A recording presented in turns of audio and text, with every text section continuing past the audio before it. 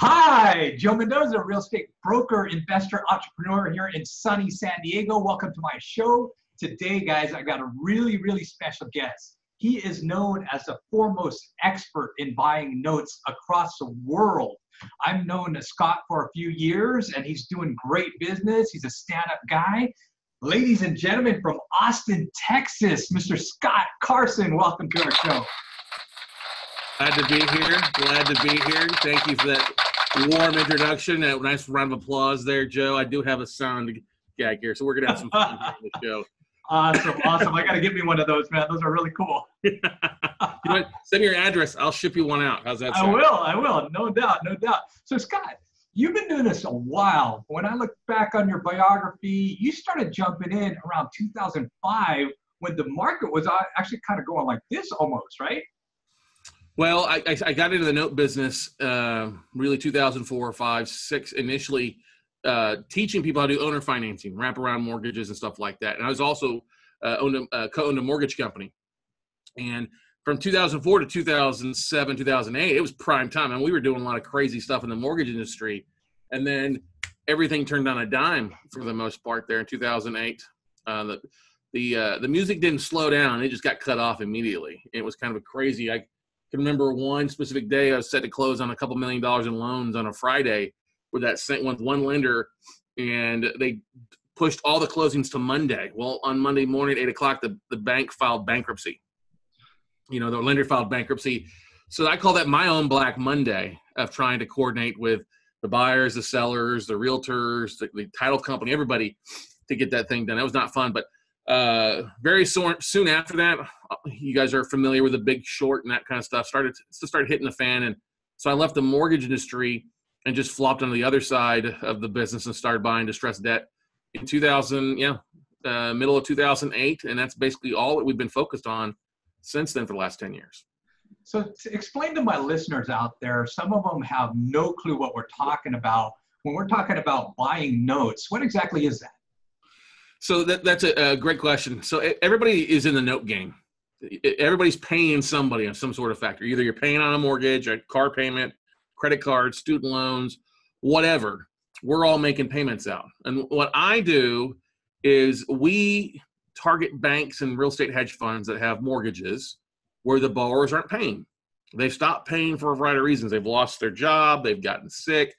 They went through the big D, and we don't mean Dallas. You know, they've had some sort of financial hiccup along the way, and they just stopped paying. Not that they're deadbeat borrowers. Some of them are, but some people just stop paying for a variety of reasons. Well, the longer that the mortgage is not paid by the borrower, the bigger discount that the banks are looking to take to sell those mortgages off to investors like me. And so we step in. We target banks and hedge funds. We've got a list of over 8,000 that we've been dealing with over the last decade. And we reach out to them on a regular basis, and they send us lists and spreadsheets, or as we call them, tapes in the industry. They send us these lists that we can cherry pick from or buy in bulk. And that's what we do. We buy the mortgages at a substantial discount. We then become the bank, and then we reach out to the homeowners and say, listen, hey, what happened? Do you want to stay or do you want to go? You know, if you want to stay, you got to pay. So let's work out some sort of arrangement, either through a trial payment plan, a modification, a short sale, cash or keys, deed in lieu. Let's try to work something that's a true win-win. Unfortunately, we do end up foreclosing about 45, 50% of the time on the borrowers because they just don't want to work with us or they're long gone. But that's what we do when we buy distressed debt. We buy the mortgages at a discount of what's owed. The borrower still owes the full amount. And a lot of times they owe more than what the property was worth, but that gives us the flexibility to really kind of work our magic with the numbers and see if we can't get something and massage them to make something that makes sense for the borrower, and it also makes sense for us and our investors too. That sounds great. So are you targeting mainly first, second, thirds? What kind of positions are you targeting? Yeah, I will tell you this. I'm a non-polygamist when it comes to lien. Okay. I only target firsts. And yes, you have people out there that go after some seconds. And I will tell you this, you should only buy a second lien behind a performing first. Okay. Otherwise, you risk losing your whole investment. And then thirds are very risky. I would not recommend that unless it's a lot of equity. But we only target first liens out there, non-performing first liens. We target, here's my little pitch. We target most of the major markets across the country, we're looking at property values between, 30 and 40,000 all the way up to $250,000 to $500,000. We don't usually go above $500,000 in value. And unfortunately, we don't buy a lot of stuff out in California just because of the fact that everything's so expensive out there and the banks know what they have, and it doesn't make sense. But we do buy a lot. And here's a football. In the Big Ten country, the Southeast Conference part of the United States, or the Big 12 area. So those are the states that we're usually targeting to find assets, and we find a lot of the great stuff out in those neck of the woods. Fantastic. Now, Scott, is there a better time of the year or season to buy notes, or is it year-round? That's a very good question. You can buy notes year-round. I'm not going to lie. We buy in just about almost every month we're closing on a trade. We'll end up averaging right at or above one note closed per day this year. So 300 plus deals. We've done that for the last 4 years. But as we get into the fourth quarter, that's always when the banks start to loosen up their purse strings. They start looking at their books and realizing, okay, this stuff is not performing. We need to get it off our books. So we're coming into the fourth quarter. We get pretty excited and salivated, start salivating at the stuff that we start seeing, because stuff that the banks wouldn't sell a few months ago, they're now more motivated because the borrower is now in further default. But they also come into the end of their fiscal year, so that you have to look at getting stuff off by December 27th. So fourth quarter is always great, but we still buy stuff year round. Wow, that's fantastic. And you've been buying since around 2004 or 5, you were saying? Well, we've been doing note deals since 2004, but 100% non-performing institutional debt from banks and hedge funds since 2008. So we celebrated my decade in the true non-performing note business a few months ago. Congratulations. Now, could a random person just go up to the bank and say, hey, show me your bad debt, I want to buy them? Yes and no. Let's start with a yes. Yes, we have plenty of students all across the country that are contacting asset managers and banks to buy debt. Now, you're not going to go into your local Chase or Wells Fargo branch or the evil empire Bank of America and say, let me see your bad debt. They'll shoo you out really fast or call the cops, okay? One thing is that the people inside of the banks that handle their distressed debt sales, they go by a couple names. And this is one thing, if you get anything out of the call today or out of this podcast episode, is the names of the people inside the banks. You don't call customer service, okay? You don't call an REO department. You're going to call either the special assets department, special asset manager, or the special asset managers, or the secondary marketing department. Those are the two major names of the asset, the people inside the banks that manage the non-performing debt. They look at the portfolio closely, see what they have in performing and non-performing. Because for every dollar that a bank has in non-performing debt, it costs them 10 times that in fees that they could be collecting or by leveraging that stuff. So you're not going to go down to the local bank for the most part. There are websites where you can find contact information for these. A lot of times your local branches, the department that handles is in a different building or a different state or all the way across the country sometimes. Now, would community banks also have this kind of bad debt? Yes and no. There's always two sides of the story. Community banks every bank has bad debt. But the smaller the bank, the more conservative they are on their underwriting. So they only really like A-paper loans. They're not going to do some of this non-prime stuff or the alt-A stuff that they do that you see on bigger banks or regional banks. So they'll have some stuff in the community banks, lots of stuff, but oftentimes they can't take a discount because they're such a smaller bank. So they've got to take the property all the way through the foreclosure time frame to sell it off. Now, saying that, and then I've got a student that just bought 32 notes from a small community bank in San Antonio who was getting rid of a lending program, and they didn't want to be the bad guy foreclosing on the borrowers that were non-prime borrowers for the most part. So don't go after credit unions. They don't have a lot of mortgages on the banks. Small community banks, if they've got less than 5 branches, honestly, I probably wouldn't waste my time. But if you start looking at all the banks across the country that have at least 5 branches or more, there's over 1,700 bank lending institutions, and there's also a lot of real estate hedge funds that have gotten into the debt game from buying from Fannie and Freddie, and there's still a tremendous amount of loans and borrowers that are still underwater even now, and we're 10 years later after the worst time. Now, Scott, there's a couple other people out there teaching this stuff. Any words of caution, what they should look for? You always want to deal with, and this is by far, this is any type of real estate education, okay? You want to look to see that the people you're learning from are actually closing deals. All right. In today's market, that is probably the most important thing. If somebody's teaching you how to do something, they haven't done it in 2 years or 5 years, like the market's changing on a monthly, quarterly basis. So that's my advice across the board for anybody that's looking to become a real estate investor. I think coaches are great. I have coaches in my business for what I do and things like that. I've had some great mentors along the way. But you always want to learn from people that are doing the business day in, day out, not somebody who's couldn't make it, so they decided to start teaching. We have been teaching classes, but we've been teaching since 2010. And our classes that we try to do is more so for raising capital, helping people become buyers for the assets that we're buying. Awesome. So it sounds like you're even partnering up with some of your students. Sometimes we'll do. Yeah. I had a guy call me up just now. He's like, "Hey, I've been through your class. I'm retired. I don't want to do all the work. Can I just write you a check?" And I'm like, "I'm gladly take your money and put it to work and help, fund some deals for you on different things like that." We're particular. We're kind of particular. I don't partner with anybody just because I like saying no sometimes. And I will tell anybody out there who's raising capital, trust your gut. If you get a good feeling talking with a person, great, but still do some research. If you've got a bad feeling, and I know a lot of investors start partnering with people because they get desperate. They're not used to raising capital. If your gut's telling you something bad, just say no and move on. Crack kills everybody. Now, you've been doing this a long time, so you make it look really, really easy. How about the folks getting started? What's the hardest thing about your business? So hardest thing about my business is you have to realize you're more of a manager, a general manager in this business, okay? People, you can buy 20 notes and handle everything yourself, from talking to the servicing company or handling all the paperwork, the files, stuff like that. But once you get above 20 assets, there's a lot of little things that happen. And so I always tell people, listen, don't be a control freak. Learn to delegate. Learn to have good vendors. They will save you time. They will save you money because they'll do it right. A lot of people get in there like, I want to touch it. I want to feel it. I want to do the work myself. I want to call the borrowers myself and negotiate with them. And my big answer is no, you don't want to do that. It's not a good use of your time, okay?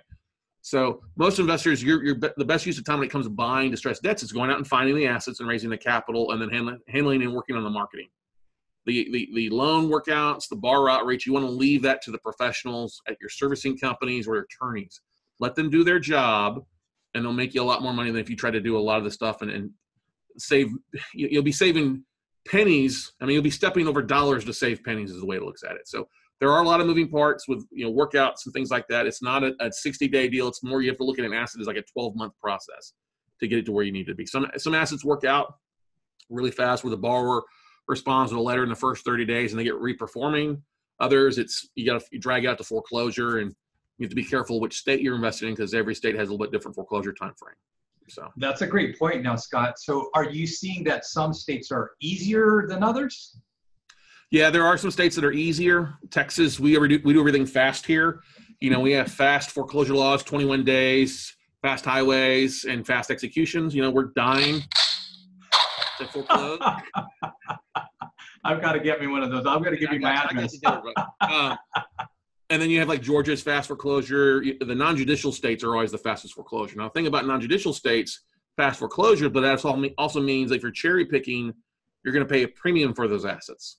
Okay, you're going to pay a little bit more than you would if you're buying, say, in Ohio, which takes 6 to 9 months to foreclose, or South Carolina, which takes 12 months. So each state's a little bit different on that stuff. You just have to kind of figure that out in your timeline because the longer it takes to foreclose, the more you're going to pay in attorney fees. Whereas I could do a foreclosure on a property here in Texas for like $800. It would cost you like $5,000 to foreclose in Florida. Okay. So awesome. Keep that in mind. That goes into your pricing, obviously, if you want to consider that in your discount when you're offering up a bid from a bank or a hedge fund. Perfect, Scott. Now you're talking about pricing and money. What are like some startup fees and maybe ongoing monthly fees for somebody that wants to get into this kind of business? Well, the beautiful thing is you don't need an office. You can do this from your laptop or your cell phone. We have people, clients, students of mine that do this while they travel full time. I have closed assets when I was over in Italy or over in France this summer from doing deals. I've got people that have bought portfolios while they're traveling.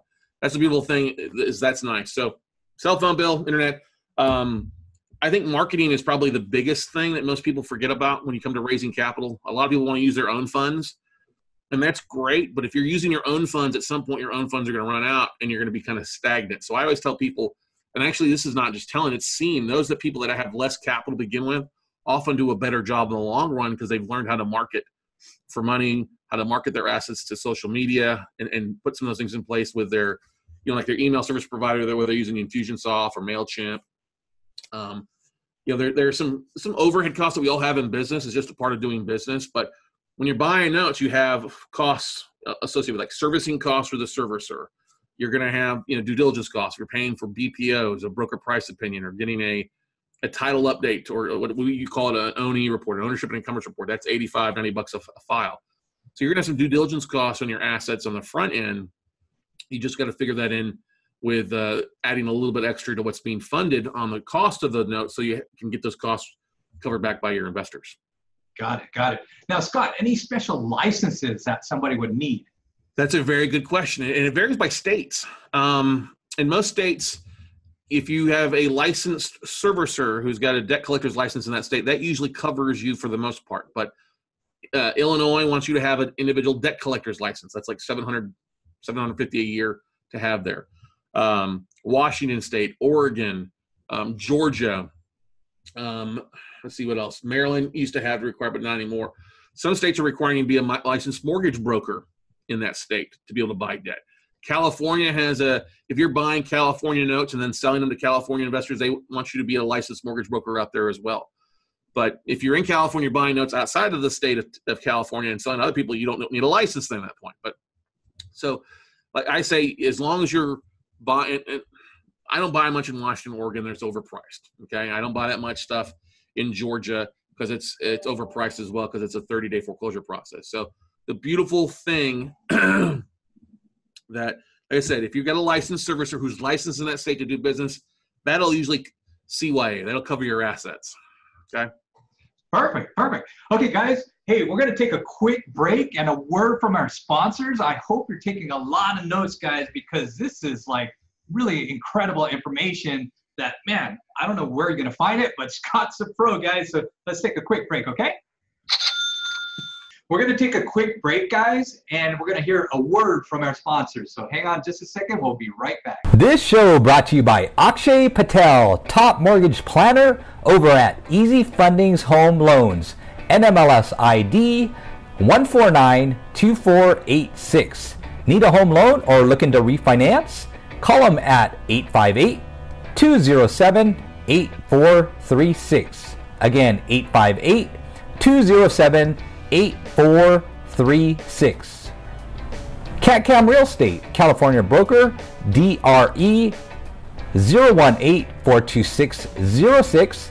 Buying, selling, or investing. Call them at 877-794-5227. Again, 877-794-5227. Skip Cook over at Bank of America, NMLS ID 136-9000. He's a top senior lending officer for North County, San Diego. Looking for a home loan or refinancing? Call him at 760-481-8009. 760-481-8009. Pat Live.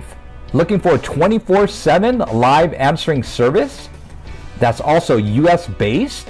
Virtual assistance, message taking, appointment scheduling? Call them at 1-800-891-2640. Once again, 1-800-891-2640. McCormick National Holdings, looking for a hassle-free sale? Pay no commissions? They specialize in acquisitions, both commercial and residential real estate. Call them at 760-624-8276. Once again, 760-624-8276. Cole Realty Resources. Want unlimited seller leads? Download lists for your open house invitations? Doing just listed sold campaigns? Or Facebook target audiences? Integrate all your calls via Sly broadcast. Mention Joe Mendoza for a huge discount. Call them at 1-800-800-3271. Again, 1-800-800-3271, or yoursuccess@coleinformation.com. And now, back to the show. Hey guys, welcome back to the show. We have Scott Carson here from Austin, Texas. We close notes, guys. Okay, so what we're talking about is buying notes instead of fixing and flipping. None of this, tenants, toilets, and what do they say, headaches or whatever? Trash outs. There you go. And termites. Exactly. So Scott, tell us maybe a really good story about what kind of dollars, numbers are involved, what kind of ROIs. Give us a sample deal. So with us buying distressed debt, we often buy where the borrower owes more on the property than what the property is currently worth. And we buy off of as is value, not ARV. Okay, no after repair values, as is. So I'll give you an example. We've got an asset, the borrower owed 120 grand on their note. They hadn't paid in 18 months from a major bank. Property is probably worth about 195 to 100,000 as it sat is without doing a little bit of work to it. We bought the debt at 45 grand. All right. Bought it, roughly just under 50 cents on the dollar. It took us about a year to foreclose because this was actually in Florida asset. Okay. We offer the borrower a loan mod. Their mortgage payment was about $800 a month. If they would have reinstated, which we would allow them to do, to start paying again, we got about $800 a month. 800 times 12 is $9,600. $9,600 on a $45,000 investment is about a 20% ROI on the mod, right? We would have had them bring a little bit extra to the table since they hadn't paid in 18 months, but that's what we try to shoot for. If we get them reinstated, it can turn out somewhere between an 18 and 25% ROI on the mortgage payments coming in. Well, this borrower didn't want to do that, so we went to foreclosure. Took us right 12 months to foreclose. But in that time frame, the property appreciated from $100,000 to $160,000. Okay, and the borrower didn't pay, so they owed actually more than 120. They owed closer to like 140 and stuff like that. Well, we took the property back at auction. No, actually, I take that back. We actually sold this at auction for like right at 140. We didn't have to do any work to it. Wow. We sold it for 140 minus the taxes owed, and so it was a pretty good investment. We made about $92,000 on the deal after everything was said and done. So it was about a 200% return on the deal because we were in for roughly right around 50. We have another one, borrower. This just happened today, actually. This is on a contract for deed in Indiana. The borrower owed $62,000 roughly, hadn't paid in 6 months. House was worth about 50 as it sat. We picked the debt up for $8,000. No way. Yeah, $8,000. And one of the things is we knew that the house was occupied. So we knew they were still living in it because we had a realtor drive by, take photos. I called the utilities department. Power was still on. Power was current. Taxes were pretty much paid up to date. They were still behind for the last 6 months, but that's still okay. So we knew that somebody that wanted to stay in the house. And if you look at one of the things that we like to do too is compare what their existing payment is to market rent. And if the rent's a lot higher, it leads to us usually being able to negotiate a good reinstatement or modification. Okay. If it's the other way around, when the mortgage payment is higher than rent, then we know we're going to have to drop the payment down some to try to beat rent. So we bought the note, sent a letter out to the borrower. We just bought this 4 weeks ago, 4 or 5 weeks ago. And so even the collateral has not showed up here yet because it usually takes about 30 days for the actual loan file here. But we sent a letter out a week after we funded. Borrower called immediately, wants to stay in the house. And she'd been trying to work out something with a bank, and they weren't responding. They were, just being asses. And we were like, listen, if you want to stay, can you start making your existing payment? And she's like, yes. I'm like, okay, great. The existing payment was like $340 a month. Okay, principal and interest amount. I said, can you bring anything extra to the table? She's like, yeah, I got $5,000 to get caught back up on my payments. I'm like, let's get you started. So now I have basically she paid all her 8 months, I guess 6 to 8 months something of payments like that, put a little bit extra in, paid her taxes too. So now we have a performing loan. I told her if she paid on time for 12 months, we'll forgive her balance reduce what she owed because she owes more than the property's worth. So after 12 months, we'll evaluate the property, pull appraisal, and we'll drop her balance down from maybe 50 down to 40 and forgive her $10,000 off it. But I got a reperforming note. I'm happy.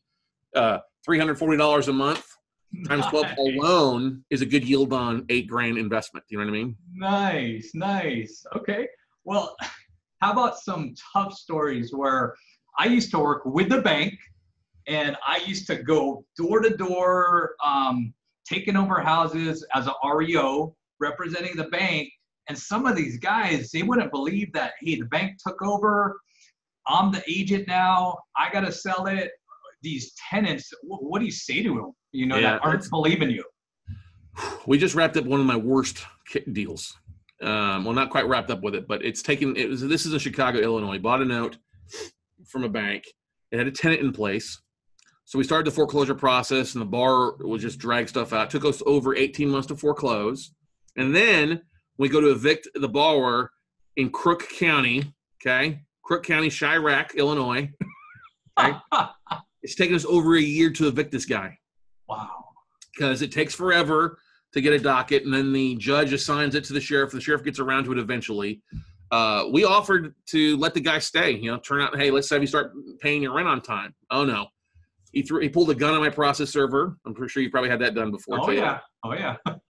When the process server came back with the police, the guy threw an envelope and said, I denounce the United States. It's a solemn country of Allah in my thing.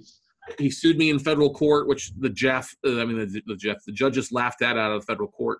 But these are all things that extend the thing. And 3 years in the deal, we finally got the guy out last week. You don't ever expect to take 3 years. I budgeted 18 months. So I'm going to lose some money on this deal. I'll take it back. I'll break even and make a little bit of money on it. But it's just, I don't want my deals being tied up for 3 years like that. I look at it as loss. Velocity of capital, because I like to try to flip our capital every 12 to 18 months with notes if possible. This one has just been the biggest pain in the ass, and I've been shot at twice walking out looking at some of my assets in the houses. Been shot at twice in Gary, Indiana. I'm walking down to the neighbor's house, knocking on the door. Hey, what do you know about here? And we're trying to help the neighborhood. And they get all mad. And what else have I've done? We took over a house one time where the guy was in Dayton, Ohio. And I guess he'd been in the house. The borrower had died in the house. He'd hung himself in a closet. Wow. And with it being close to October, here's a horror story for you. We did finish the foreclosure. Realtor came in to secure the property, opened the closet up, and the skeleton falls. It's down at the bottom there. Scared her to death. She went running out. Literally ran over to the locksmith there, changing the lock. But the guy had been in the house probably at least 3 years. No way. Nobody knew about it, because I looked back in the servicing history I'd gotten from the previous bank. When it was the last time somebody heard from him? And it's unfortunate. A lot of people are going through bad situations, have gone through that, and the banks don't want to help them. We got one borrower who tried to do a loan modification for 4 years, and the banks wouldn't help her. And we finally got a hold of the note, and she cried at the closing table when she showed up my attorney's office to sign off on loan paperwork. So she's been paying on time for 2 years now. So we always like to make the joke that we're not rehabbing the properties. We like to rehab the borrowers, and we believe that we are making America great again, one mortgage at a time. So the market is shifting, as I've been noticing, where inventory is staying a little bit longer than it should. Prices are coming down. What kind of impact is that having in this business? Not much on the note side of things, because what we look at is default rates, and default rates have kind of bottomed out, and they started to creep up a little bit. Florida, Texas are the top 2 states as far as foreclosure and defaults now, which is, we call that the hurricane effect from a year ago. Okay. But you also look at states along the Gulf Coast: Alabama, Louisiana, Mississippi, Georgia, Tennessee. They're starting to have increased default rates too, and I believe that's because there's a lot of blue-blooded, blue-collar or no-collar Americans whose jobs are kind of getting squeezed. They're getting laid off. The tariffs are kind of affecting some different things. You start seeing some plants up in Indiana starting to close. That's affecting default rates up in that neck of the woods too. So I think we're going to see a market correction. We've already started to see with days on market and properties lagging, especially in California. Then anything over $500,000 is really starting to lag, or actually probably more close, $750,000 starting to lag in different areas. Correct. That's a sign we look for, because if somebody's trying to sell and they can't sell it, then they got to look at all their alternatives. And we've talked to several short sale agents. And they've seen an uptick in their short sale offerings, which means stuff's defaulted. And we're looking forward. I'm looking at my chops. Some of the things we've been committed to the last 6 months is really honing in some great stuff to raise capital so that we believe there's going to be a bigger downturn next year. And we want to be prepared for that like we were. I don't think it'll be nearly as bad as it was a decade ago. But I think those states that recovered the fastest, those markets that have been the most overpriced are the ones that are going to be impacted the most. Fantastic. Now, are you also, I think I read on your website, are you also looking at commercial opportunities? Oh, that's where I cut my teeth initially, was on commercial notes. That's what I first got out of the book. I was getting, lists from Capital One and Wells Fargo, and just a bevy of big banks were sending me the commercial stuff that we were buying and brokering out. And yeah, we do commercial notes. We see stuff all the time. A lot of the banks still value that, or overvaluing that stuff right now. We expect to wait another 6 to 12 months. It's unfortunate in the real estate industry. What's been hot the last couple of years is obviously apartment complexes, right? Everybody wants to buy an apartment complex, and they're expecting, and the normal play for apartments, and I only say this because I've been involved in a lot of apartment deals as well in the past, is that you buy something distressed or below value, you fix it up, add a little value to it, get it regentrified, get the rents raised, and in 3 years after ownership, you go get a traditional loan to refinance out your investors and realize the asset, right? Well, you look at that same philosophy was what was going in place years ago. And what happens when the market goes south and the banks aren't going to give you a 100% financing on your apartment? What's going to happen when you've got to bring 20% to the table as a down payment to get a loan, and you don't have that 20% down, or the value's not there anymore versus what you borrowed? So you just got to be careful out there. We foresee a lot of opportunities in self-storage, mid to medium-sized apartment complexes. And I'm not talking A paper or A class. I'm talking like B and C class apartments, because we bought a lot of that stuff years ago from some of the big gurus out there. We bought it at a big discount and made some good money on that, but we helped a lot of people out too. So is there a preference, Scott, on asset class, storage, apartments, shopping centers, single family? What's your preference on asset class? What pays the bills? I like to look at the biggest pool of buyers. Single family homes are always going to be a substantial asset class. Everybody's going to need a place to live. And so we've made our money. Our bread and butter is on single family. You get rich on the commercial side of things. Those are your home run deals. They're not as prevalent as the single family homes, and they take more time. They take more due diligence. You got to put more money into the front end to make sure that a commercial deal makes sense. It's also different on comps. Commercial is all about cash flow, NOI, cap rates.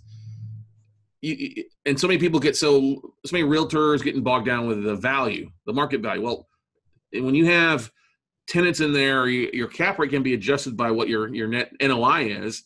And so you got to be very careful when the commercial stuff comes that it makes sense. Now, I'm not a big fan of strip malls or big box stores. I think those are, unless you're getting those really cheap and you can regentrify them with putting in either rebranding them or reclassifying them up or redoing like some people are doing here with Walmarts or grocery stores, turning them as like executive suites or executive workplaces.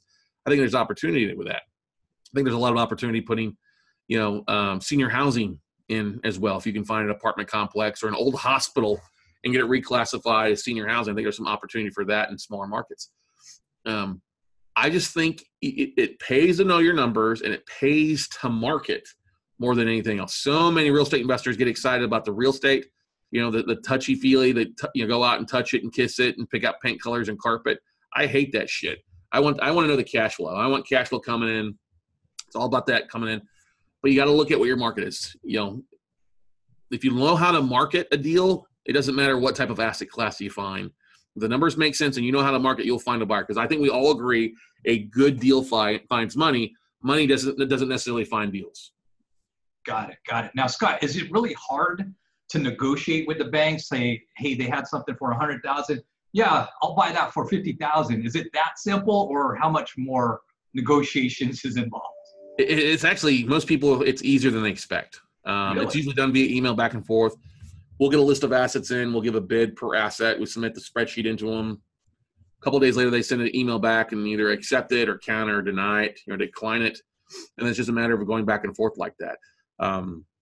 one of the funniest things is not everything gets accepted. And so most people, when they get in the game, they make a few bids on the idea that everything's going to be accepted. And that's not the case. I'll make an offer on 100 notes in 5 minutes, knowing that probably half of them aren't going to get accepted. And those that are, they may be sold off. Some of them may have sold them off already. So I'm not going to waste my time doing due diligence on a big chunk of assets that probably 20, 30% aren't there anymore. So I make a big offer across the board, and then when they come back with a number, whether either they accept my offer or they counter it, that's when we dive in and really spend more time on the due diligence side. But that helps us control more assets. And either if we make an offer on 100, we get 60 approved. Now we can really dive into 60, because an asset manager would rather sell 60 notes to one person versus 60 notes to 60 people. So I always tell people, play bigger. It's a great time. The only regrets you'll ever have is that you didn't buy more. Awesome. So Scott, one last question. If somebody wanted to learn more about you, they took your camp, they loved it, and then now they want to invest, what's like the minimum buy-in? Is there a minimum buy-in? So we, first and foremost, I always say, let's have a conversation. What are your goals? What do you want to accomplish? We might be a fit. We might not be a fit. And that's fair. I had an investor who was excited today, and I had another one I turned down because we just weren't a fit for what they were looking for. I'm always going to ask somebody's experience and what they look, what have they done in the past? Are they realistic? Some guy called me up, I want to make 30% on my money. I'm like, well, that's great. I'm not the guy for you. Go find somebody else. All right. But if they're interested, it's really easy. Just pick up the phone, drop me an email, Scott@WeCloseNotes, so we can get on a conversation. I will always tell people education is so critical, because we're so big in education. That's why we do so much free stuff. We've got our Note Closer Show podcast. We've got 1,000+ videos online. It's really easy. If you want to get some good information, all you've got to do is text the word notes, NOTES, to 72,000, 72000. And that'll come in our system. It'll send you a link back to watch over 80 hours of videos, a presentation or two, and so you can kind of get your feet wet. And if that's something that excites you, then hey, give me a phone call, drop me an email. We'll jump on a conference call. But Scott@WeCloseNotes, website's WeCloseNotes.com. There's such a bevy, a wealth of information on there, case studies, deals, webinars that we do. We believe that education is one of the most critical aspects of things, and we like to give a lot of it away. Thank you. And how long would somebody like maybe deposit their money, kind of like a CD, or how much? We tell people to expect 12 to 18 months on a deal. 12 to 18 months. Okay. That's fair. I mean, we've got, one of the things we're working on, we've got a fund that we're working on with the SEC. That'll be a 3-year buy-in. But for the most part, a lot of note investors are doing individual joint venture deals. It's 12 to 18 months, we tell people. That's not bad. It's not bad. There's some things in there. We try to work before 12 months, but there's just a bunch of different factors that happen. You can have a delay where maybe the selling company doesn't deliver the collateral for 45 to 60 days. That's two months there. Or the servicing doesn't happen in the first servicing transfer from the seller servicer to your servicer. It can take 30 to 60 days. So there's a lot of moving parts that can delay things a little bit. And then, of course, depending on what kind of notices you've got to give people in the foreclosure process. So that's why we just tell people, hey, expect 12 to 18 months. Perfect. Any last comments, words of advice? I will tell people, it's like I said on the beginning, everybody's in the note business. Most people are on the wrong end of the payments. And I will tell you this, the pen is truly mightier than the sword or the hammer out there. If you are a REO refugee or a lazy landlord, or you're a fix and flopper, everybody loves cash flow. That's why the banks are always the biggest and nicest buildings, because they're in the cash flow business. They're not in the real estate game. They're in the mortgage and the note business. And I will tell you this, I love the note business. I've done a lot of fix and flips. I've done a lot of rentals and stuff like that in my real estate career. I love what I do. Every day is different. Every day is exciting. Never a dull day in the note business. Outstanding. Well, thanks again, Scott. We really, really appreciate you spending your time here on the show, sharing your words of wisdom. Thank you so much. Hey, man, thanks for having me. Honored to be here. So excited. Just once again, thank you so much, Joe. Love what you're doing. Love listening to the show. You're doing a very good service to your listeners. You're just a great content, man. That's what it's all critical about. It's sharing nuggets and truth, and just love. I'm very honored that you would have me on your show. Thank you so much. We are honored as well. So thank you so much, Scott. Great job. We'll talk to you soon. So, bye, bud. Our company is not responsible for the success or failure of your business decisions relating to any information presented by our company or our company programs, products, and/or services.